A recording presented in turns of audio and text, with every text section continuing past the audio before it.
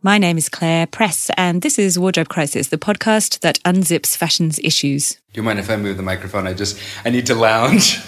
Devotion, darling. J'adore.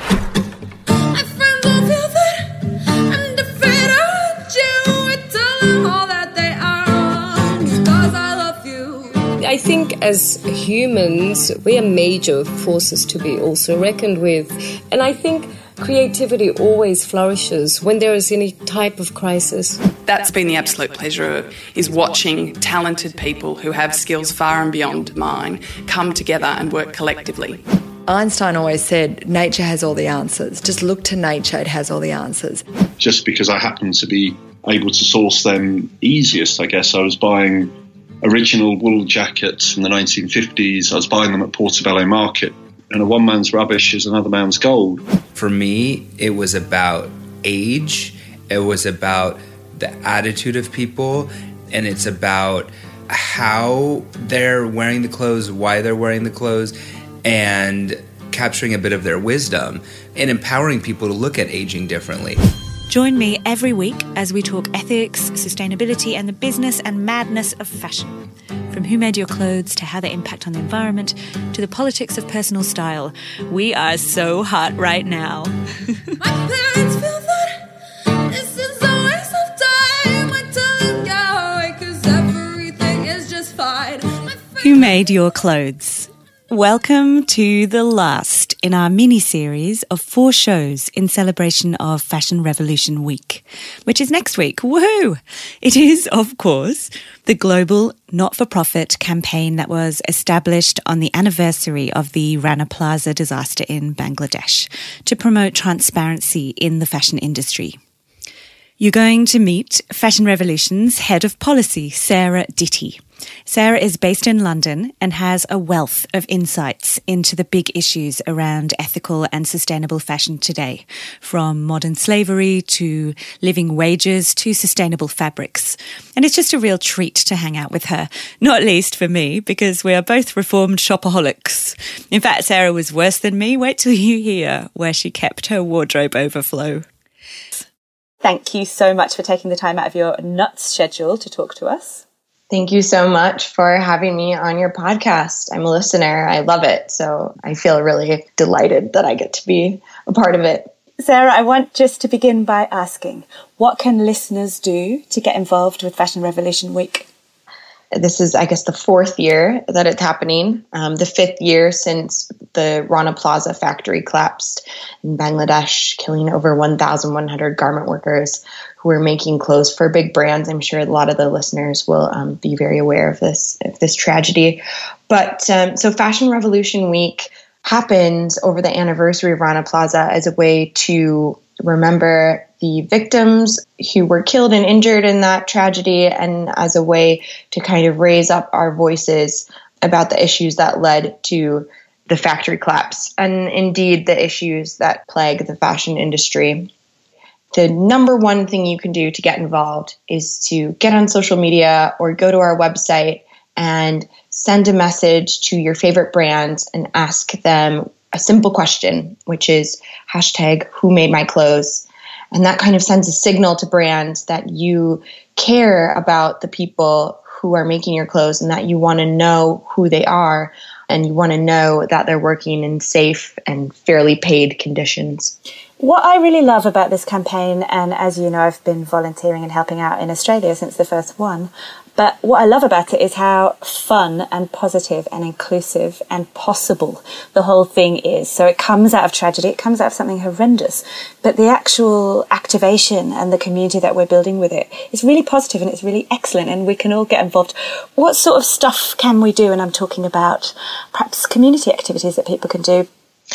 Being positive has been a really important kind of strategic choice for us. I think for a number of reasons. One, everybody who kind of got involved in Fashion Revolution Week and made it what it is from the very beginning, we all love fashion. We love clothes. We love style. You know, a lot of us were designers, not me, unfortunately, but lots of interesting creative minds were involved who really love fashion, but just wanted it to change. And I think we knew that for a lot of consumers who love fashion like we do, that people don't necessarily they feel a bit overwhelmed when they're kind of confronted with all these tragic messages, and they want to feel empowered to do something and to do something in a positive way. So that's really what we strive to kind of focus on. We sometimes call ourselves pro-fashion protesters. I've never heard that. I love it.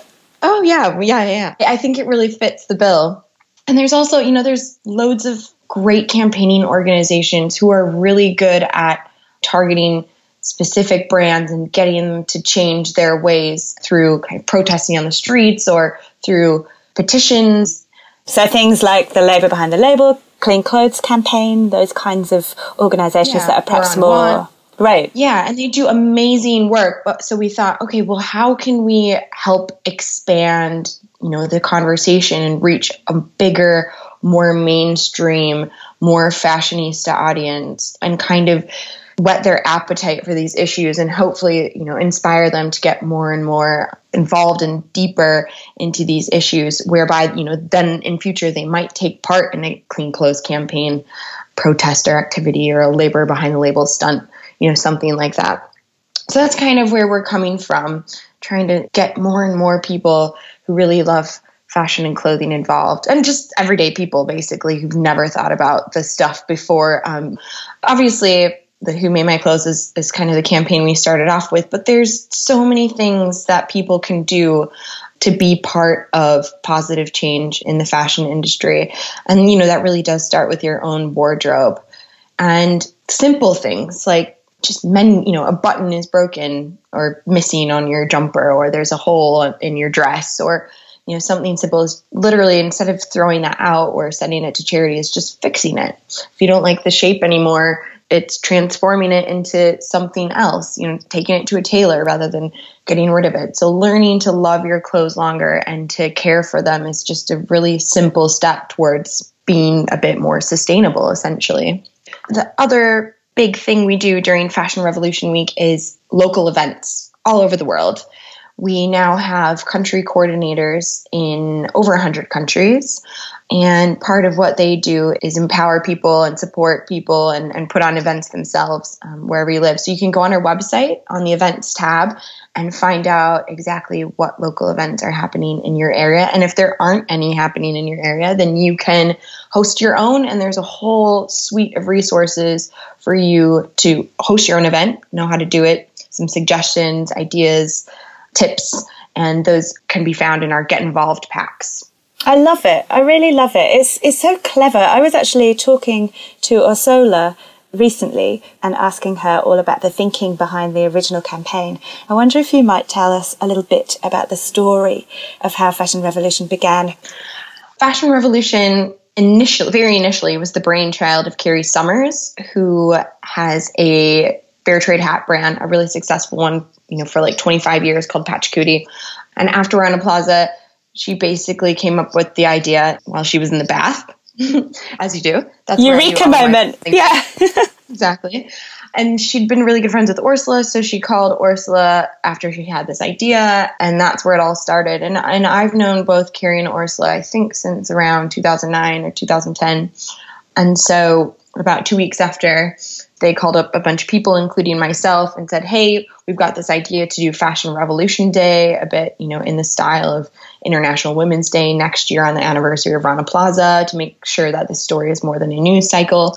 And that's really where it all started. So pretty much within the first couple of weeks, I got involved, and, loads of other folks got involved as well. And I don't know, maybe like 20 or 30 people around a table. And by the time Fashion Revolution Day rolled around for the first time in 2014, we had 62 countries involved. And actually, I'd like to share this with listeners because it's so lovely. Mel Tuali, who is the country coordinator for Australia, was the first person to contact Fashion Revolution from outside of the UK. So that's lovely, isn't it, Australian listeners? Woo! She was. And Mel is just so knowledgeable. She's so passionate, and we're really lucky to have such a strong team there in Australia. And now it's in how many countries? Over 100. Amazing. I can't remember the exact number, but But yeah, over 100. And yeah, last year, 2.5 million people got involved in Fashion Revolution somehow, whether that was, posting on social media or attending an event, downloading a resource, watching a video. So it's really grown in just 4 years, really just showing that there is an appetite for this, I guess, pro-fashion activism. And, people are really genuinely interested in the stories of their clothes and the impacts that their clothing is having, and want to know what they can do to make a positive change. Yes. All those things, my favourite things. Sarah, you began as a volunteer, but you are now this extremely excellent title, Head of Policy. That's a good thing to have on your business card. What does it mean? What exactly does your role entail? Well, titles. We're a small team. I've always been a super political person. I was a campaigner all throughout university, and I spent a year working at the European Parliament in Brussels in my younger days. And so coming into Fashion Revolution, I was just really obsessed and with the idea that laws need to change alongside consumers needing to be more aware and take control of their own wardrobes.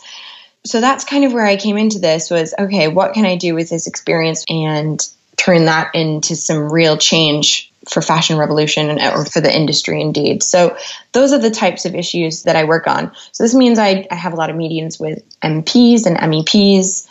I work a lot with other like-minded NGOs, especially from like the fair trade movement and, folks working on human rights to kind of lobby politicians or to write policy briefs and to do some research and reports. So a lot of that work goes into the Fashion Transparency Index, but also our white paper, which was published in 2015 and will be updated for the end of this year. That's the kind of document that will include specific governmental policy recommendations.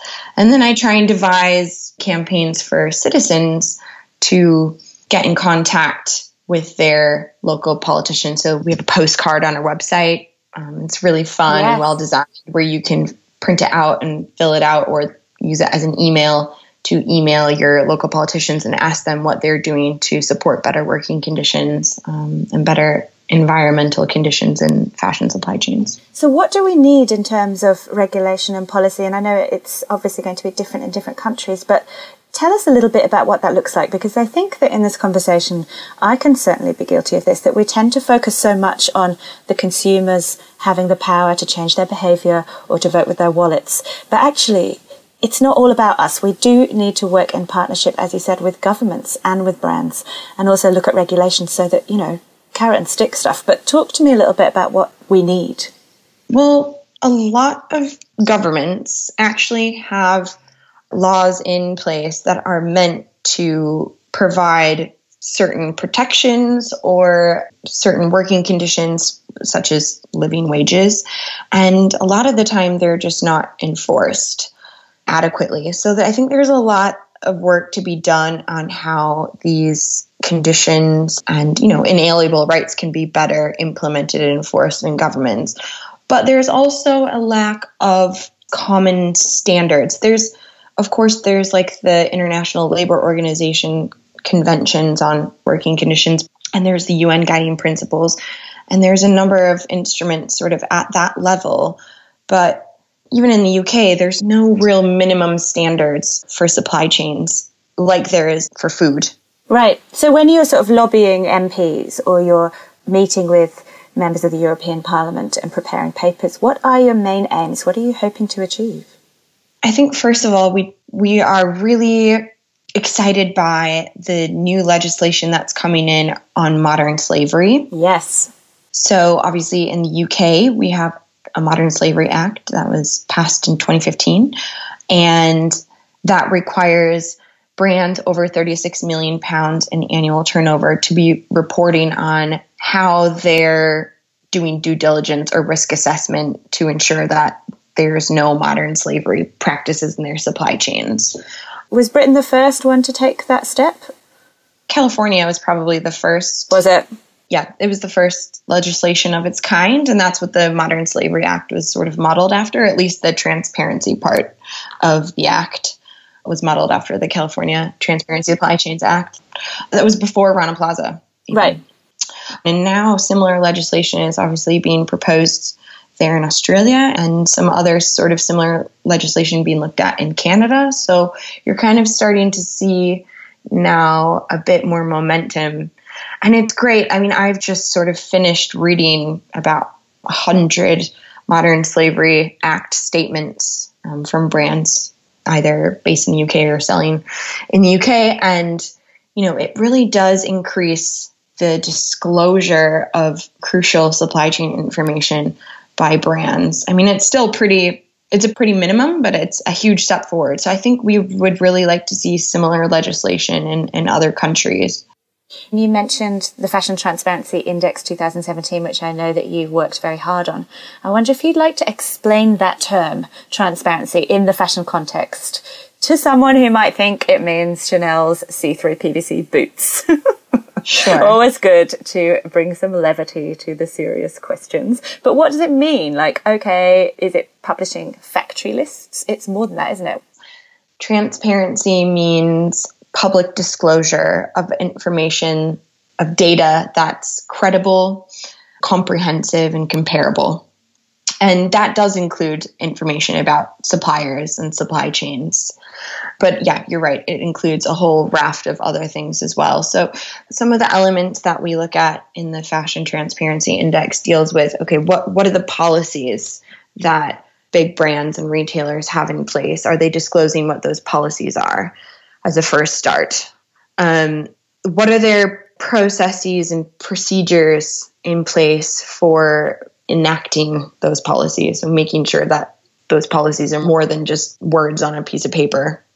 What's their governance look like? How are they deciding or making decisions on social and environmental impacts? Who's in charge and how does it get managed at the company level?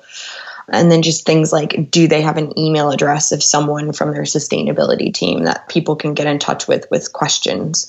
You'd be surprised how many brands are virtually impossible to get a hold of.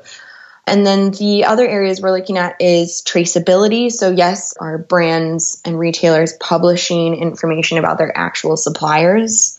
So factory list is definitely part of that. And then we also look at their kind of impacts and performance. So are brands sharing with their customers information, not just about their policies, but how they're performing against those policies and across their supply chain. Now, we will share a link to this document, the 2017 report, which you can download for free from the Fashion Revolution site. And it is a pretty big report, but it's really worth a read. I found some of the findings very interesting and surprising. I thought we'd have done better, Sarah, than we have. So the average brand scores about 20% of the available points. That's not very good, is it? Yeah, I think that just shows that there's a long way to go towards publishing or disclosing relevant information about supply chains, especially for the big brands and retailers. And it's 100 brands you look at, is that right? It was 100 brands last year, and this year it'll be 150 brands.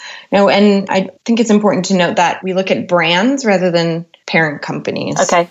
Because it's brands who consumers will recognize. And how do you pick them? Are they just the biggest?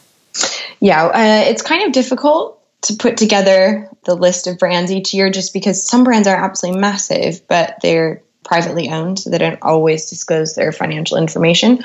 But we try to choose the biggest brands we can, and we also try to make sure that we have a good selection of brands from all over the world and across market segments. So, sportswear, denim, luxury, high street, your kind of grocery or supermarket value sorts of retailers, accessories.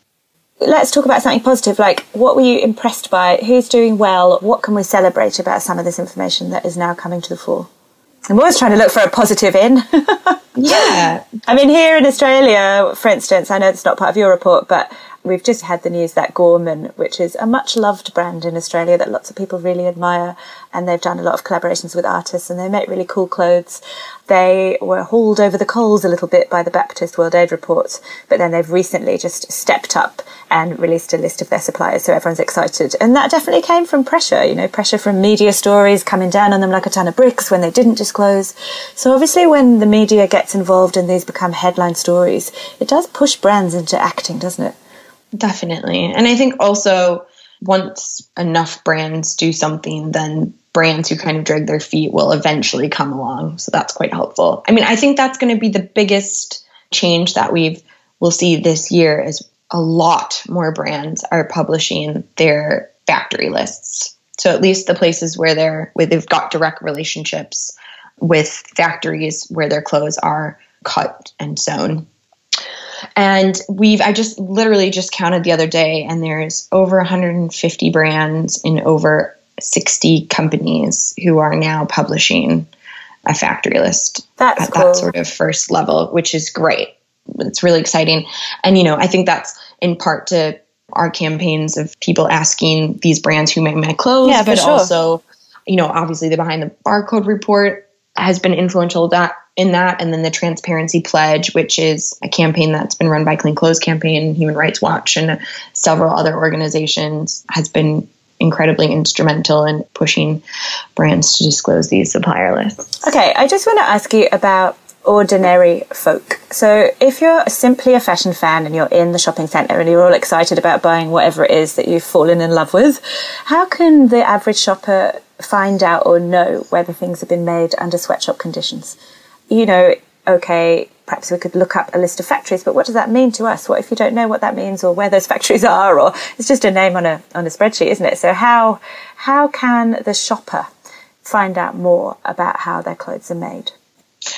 I mean, if you're shopping on the high street or in a shopping mall, to be honest, I think it's still really, really tough. Yeah. I don't think you're likely to be able to discern that information when you're out shopping. I mean, people always ask me if price point is very key to this, like the cheaper the worst, and it just isn't the case, is it? It's just so nuanced and so complicated that it's not necessarily the case that the cheap thing is the worst thing.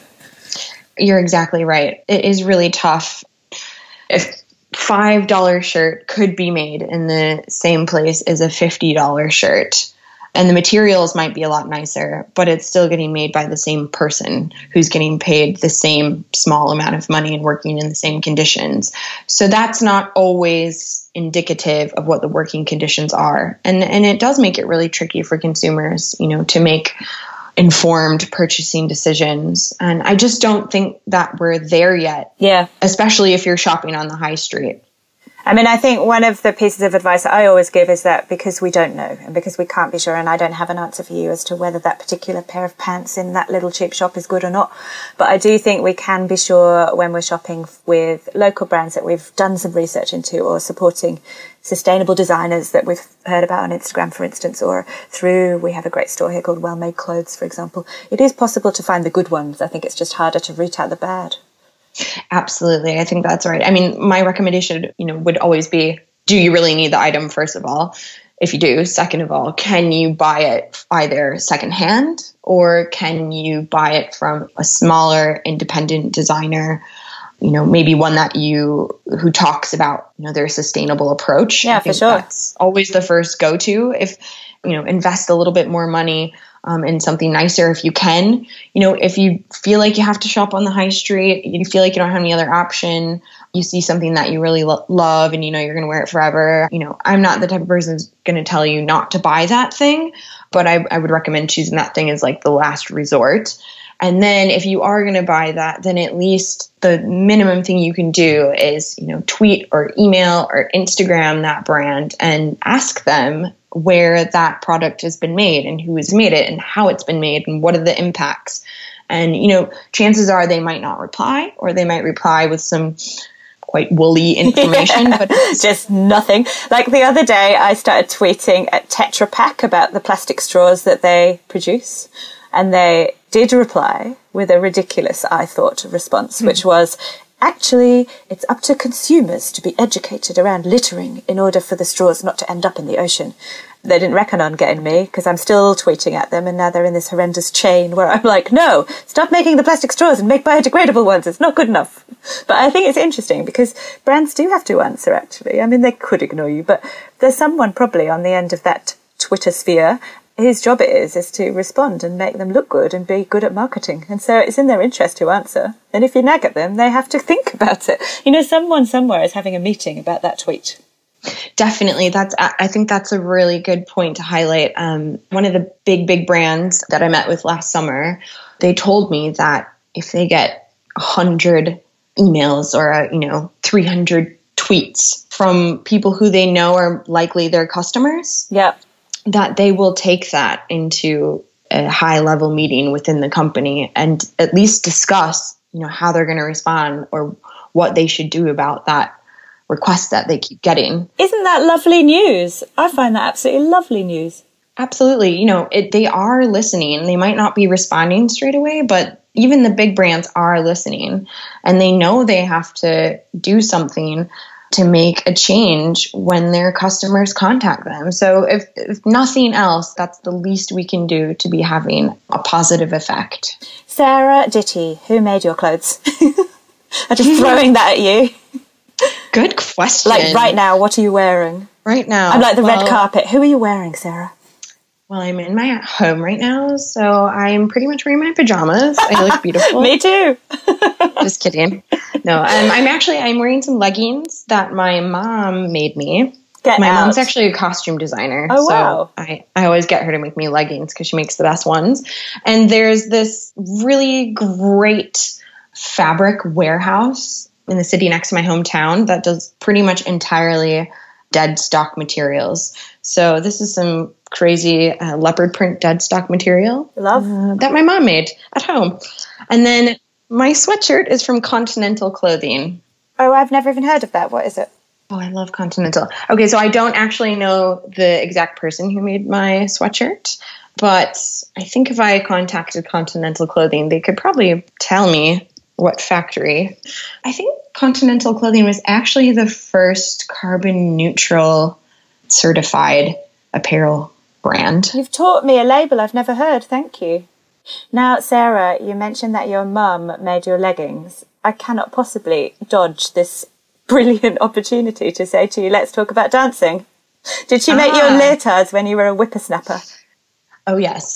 Oh, yes. I've been stalking you on Instagram, therefore I know that you were a dancer.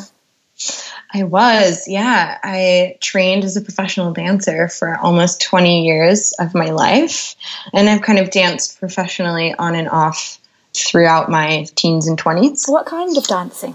So I trained in ballet, but I also did a lot of modern... Did you do the jazz ballet? Because I did that. Oh, yeah. Oh, yeah. In the best leotards. Come on. Yes. I was always really theatrical, so I was always way more up for basically anything that was a little bit camp. That was right up my alley. Love. Did you cop a look at Rita Moreno at the Oscars wearing the exact same dress that she had worn when she won an Oscar for West Side Story in 1962? And now she's like 86. Did you see her? Yes. Oh my God. How fabulous so good. is she? And like she can still fit in that dress. That's amazing. And she had it made strapless. But anyway, I say that because loved clothes last. Yes. Yeah, that's our other big campaign that we launched last year. #LoveClothesLast. Yeah, we basically want to try to encourage people to take better care of their clothes. I think one thing people don't realize is that if you look at the life cycle of a garment, there's lots of studies out there you can look at. There's a great one by Levi's, actually, and by WRAP, which is this great environmental organization here in the UK. But that about a third, I think it's a third of the emissions from your garment comes from how you use it. Oh, right, yes. A lot of the environmental footprint of your garment comes from how consumers care for it. And so that's really an issue that we're trying to tackle through Love Clothes Last, is kind of inspiring people to think about their clothes in a less disposable way and learn some exciting ways to take care of their clothes and make use of their clothes for longer. So where did this all come from in you, Sarah? So I detect you're American. Do you know, I thought you were British because you just seem like you have British style when I see pictures of you. And I was like, what do you mean you're American? You don't look American, whatever that means. You've obviously got London style. But tell us about your childhood. Where does this interest in clothes come from? Do you know? Was it there when you were a little kid wanting to be a dancer, or was it something that you came to later? I've always been obsessed with clothes since I can remember. I think that comes from my mom. My mom used to shop at this shop called Disco Baby. Oh, stop. Love. Yeah. And you were her disco baby. Were you her jazz ballet baby? I was her jazz baby. Yeah, no, I was her. I think I'm still her disco baby, to be fair. But yeah, no, I grew up in Minneapolis, Minnesota. I was always obsessed with clothing. Anyone who knows me from childhood will know that is the case. I think I was voted best dressed in high school. Very cheesy. But anyway, yeah, no, I've always been obsessed with clothes. And I think that's actually how I came to sustainability, because when I was in my very early 20s, I worked as a makeup artist and a fashion stylist. And I was obsessed with, I was just obsessed with fashion and with clothing. And I got to a point where I didn't have any dishes in my kitchen. I kept clothes in there instead. Not true. True. Yeah, true.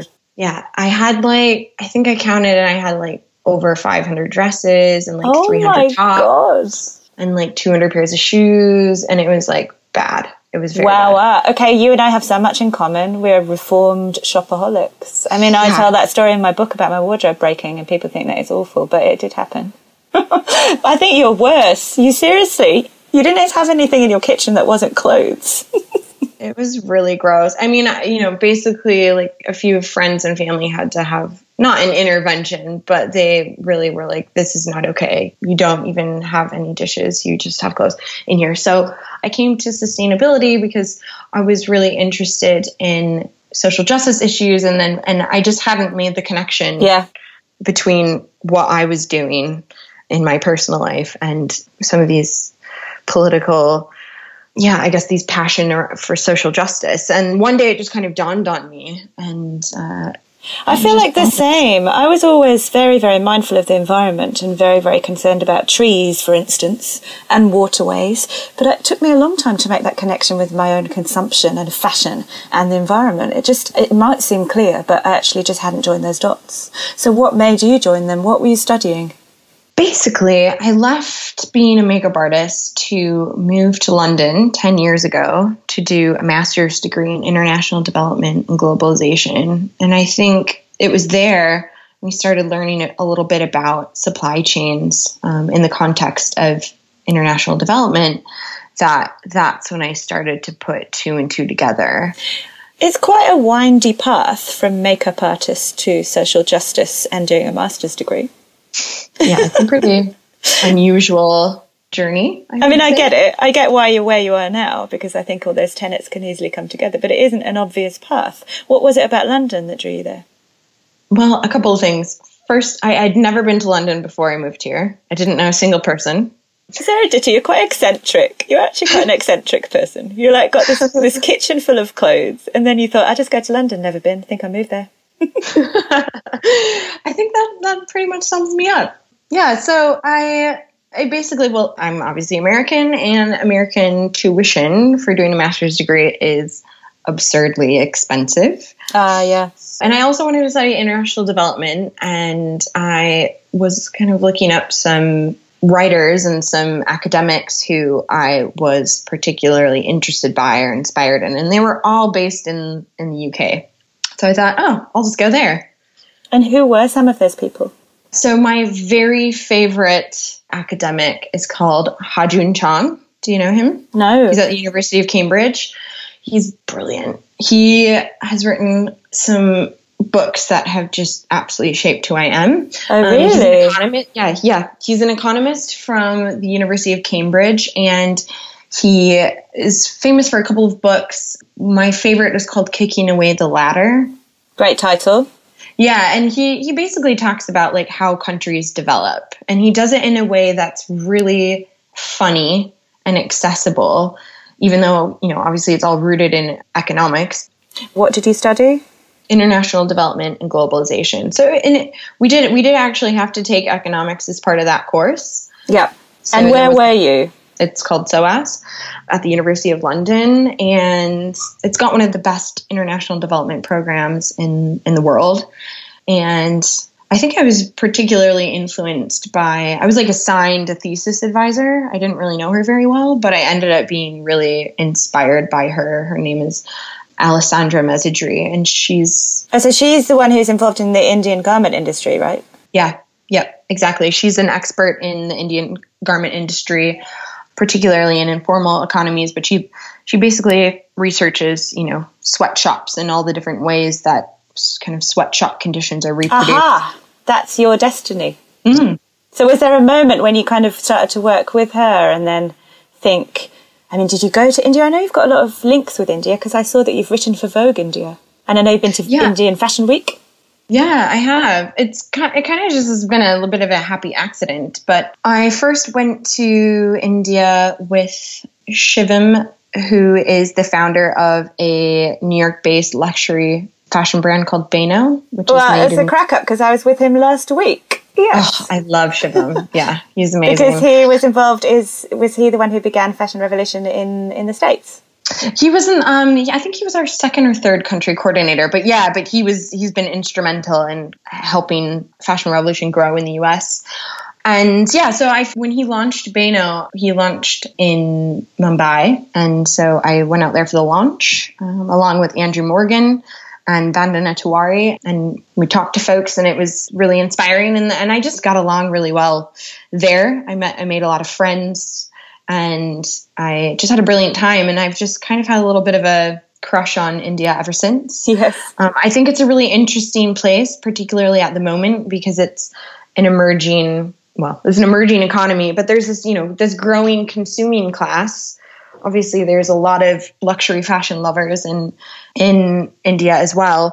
But they just have they have the whole supply chain, from growing cotton through to the most amazing history of textile craftsmanship, and then garment manufacturing, and then this emerging consumer class and all these luxury consumers. So I just think it's a really dynamic and interesting place to be having conversations about sustainability. So that's kind of what's drawn me there.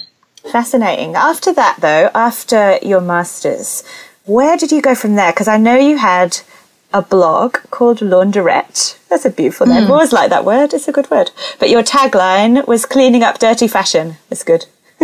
Tell us a little bit about that. Yeah, so I started Launderette while at the tail end of my master's studies. And that was really that when we were talking about that moment where you put your two and two together. That's why I started my blog. I thought, okay, I need to explore the fact that I'm a shopaholic, and that now I'm studying international development, and I know now that there's all these supply chain issues going on. I want to explore this a bit more for my own self. And so that's when I started Launderette and looking at brands and organizations who are trying to do things in a more sustainable and ethical way. So that was back in end of 2009, and I ran Launderette for a couple of years, and I built up quite a nice little following. At the time, blogs were still kind of a new thing. For sure. And at that time, that would be a great in because you would have been one of few ethical fashion blogs at that time. Yeah. That would have given you really interesting ins. And I know that that's how you first came across Aesthetica. Are they still doing it? No, I didn't think they were. But I have been to it, which was this excellent hub that was run at London Fashion Week. When I went, I met Katie Jones, who is the incredible knitwear designer, and she was there, which was great. And in fact, Faustine Steinmetz, who's one of my most favourite designers at the moment, she was just showing her first collection there when I went there. So it was like this amazing hub that would kind of bring together these new voices in sustainable fashion in a really cool way. Yeah, absolutely. So it was Ursula was the brainchild of Aesthetica along with her partner Filippo Ricci, and Carrie always exhibited at Aesthetica with her hat brand Patchkudi, and that's kind of how I got to know them. I want to scoot forwards and just talk a little bit about what you did then before Fashion Revolution, because you briefly worked at Worn Again, which is a very interesting organisation. These guys are pioneers in textiles recycling, and they did some of the earliest work in this field. And I think some of it is a grant from H&M. I'm not sure if that's right. But can you just tell us a little bit about that and what you did there? Yeah, absolutely. So I was the sort of just all-around assistant to the founders of Worn Again. So Cindy Rhodes is one of the brilliant masterminds behind Worn Again. And yeah, during my time there, we were working on they were still very much involved in upcycling. So doing some upcycling pilot projects with some big corporates. So essentially working with them to set up systems to collect used uniforms from their employees. So kind of, I guess in a way, like early days of take-back schemes. Yep.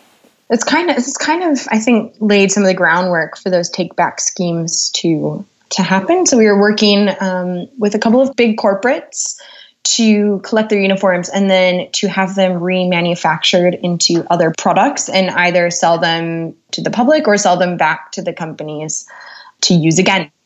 So that was something that I worked on. And then while I was there, it was the very beginning days of thinking about, okay, well, we need something that's going to, fundamentally transform the industry and the way that materials are used. And essentially Cindy was really obsessed with the idea of just designing waste out completely from fashion supply chains. It's the most modern idea. I mean, if you think that she was thinking like that, I don't know, nearly 10 years ago, that's now how we're all trying to think. But then she was very, very forward thinking. Yeah. Oh, no, absolutely. She's one of the most forward-thinking people I've ever met, for sure. I mean, I think at the time, people really thought, oh, this is a completely absurd, harebrained idea. But, and she's incredible. She's super clever and super persistent. And she just kept carrying on. And, now Worn Again is hopefully really going to revolutionize the way that basically materials in the fashion industry and making them actually recyclable at scale. I love those stories. They shared an office with the Ethical Fashion Forum, which Christopher Rayburn mentioned on this podcast. What do they do? And what did you do there, Sarah? Yeah, so I worked for the Ethical Fashion Forum for 4.5 years, and I was their editor. So I ran their website, essentially. At the time, they had a kind of online magazine called Source Intelligence. So that was what I was responsible for. And so did a lot of research on sourcing, supply chains, environmental impact, marketing, business models, all sorts of things, putting together advice for kind of predominantly for small and medium-sized brands who wanted to work in a more sustainable way, or as a sustainable brand wanted to build a more successful, sustainable business. Sarah, I want to finish up. I feel like there's so much exciting stuff happening. I wonder if we might finish up by you just sharing your perspective on how much change you've seen, because you've done so many amazing things over your career so far in this space. But we're seeing so much change, aren't we? When you started, this wasn't even a thing. You were like a pioneer of something secret. And now it's like a really buzzy, interesting space that everyone wants a piece of. I love it. Talk to me about the change you've seen and where you think we're headed. Yeah, it's crazy actually to think about it in that way. So thanks for reminding me. Sometimes you don't get the opportunity to sit back and take stock of what it is that you've actually achieved. But I think things have particularly changed or gained momentum definitely in the past 5 years, since Rana Plaza really was a watershed moment. And even though maybe things haven't changed, in such a transformative way as we maybe hope it has, I think now a lot of companies are questioning what they need to do to move towards a more ethical approach and a more sustainable approach and to be more transparent. And those conversations are happening with a lot more rigor and just a lot more frequently. And the media is covering supply chain issues in a much greater abundance than they ever were before. I mean, even look at yourself, the new sustainability editor-at-large of Vogue Australia. That's Thank you. You're the pioneer. That's amazing. I mean, it blows my mind that's even possible. Mate. So it is interesting. No, thank you. That's lovely and kind. But it is interesting, isn't it, that we've come to a place where this is a thing? Yeah, it's a thing. And every big brand is now having to to talk about these issues and to at least be seen to be doing something about it, even if they aren't. And this, the same with governments. I mean, I know the European Union that really wants to be seen to be, tackling these issues and moving forward on these issues. So I think it's great that these supply chain issues in the fashion industry are finally, kind of being put on a much wider global agenda. You know what, Sarah Ditty? Yes. We are actually doing all right in changing the world, the ethical fashion community, aren't we? I reckon it's good. I think so. And there's, the other great thing is there's more and more brands every day, more and more designers who are taking a sustainable approach. And it's so inspiring. And their clothes are so beautiful. There's so much out there now that there wasn't 10 years ago. Okay, all I want to do is just bring it back to this. I'm thinking of ways. I keep thinking, how can I do it? How can I do it? It's this. Now we can celebrate because we've all done so well. What will you dance to around your kitchen that now presumably does not house your wardrobe? Ooh, a favorite song? I would have to go with Never Too Much by Luther Vandross. Love. Well, you are never too much. I would like more of you. Thank you so very much for taking the time to do this. Thank you so much, Claire. It's been a pleasure. Oh, it's getting hard. My parents feel that I'm defending you. I tell them all that they are wrong because I love you. Thank you for listening to Wardrobe Crisis. To learn more about our guests and the issues that we've spoken about today, hop on over to my website, which is clairepress.com/podcast. You can get in touch there, and I really hope you will. I'd love to hear from you. And you can also find links to my social media. And finally, if you're enjoying the show, please head over to iTunes and subscribe. You know what they say, first in, best dressed. Subscribers are first to find out when there's a new episode, and it also helps other people discover Wardrobe Crisis, so I'd love your help with that. Because the more people who switch on to ethical fashion, the better. Music is by Montaigne. She recorded this special acoustic version of Because I Love You, which is from her Glorious Heights album, especially for Wardrobe Crisis. How good is that? Thank you, Montaigne. Because I love you.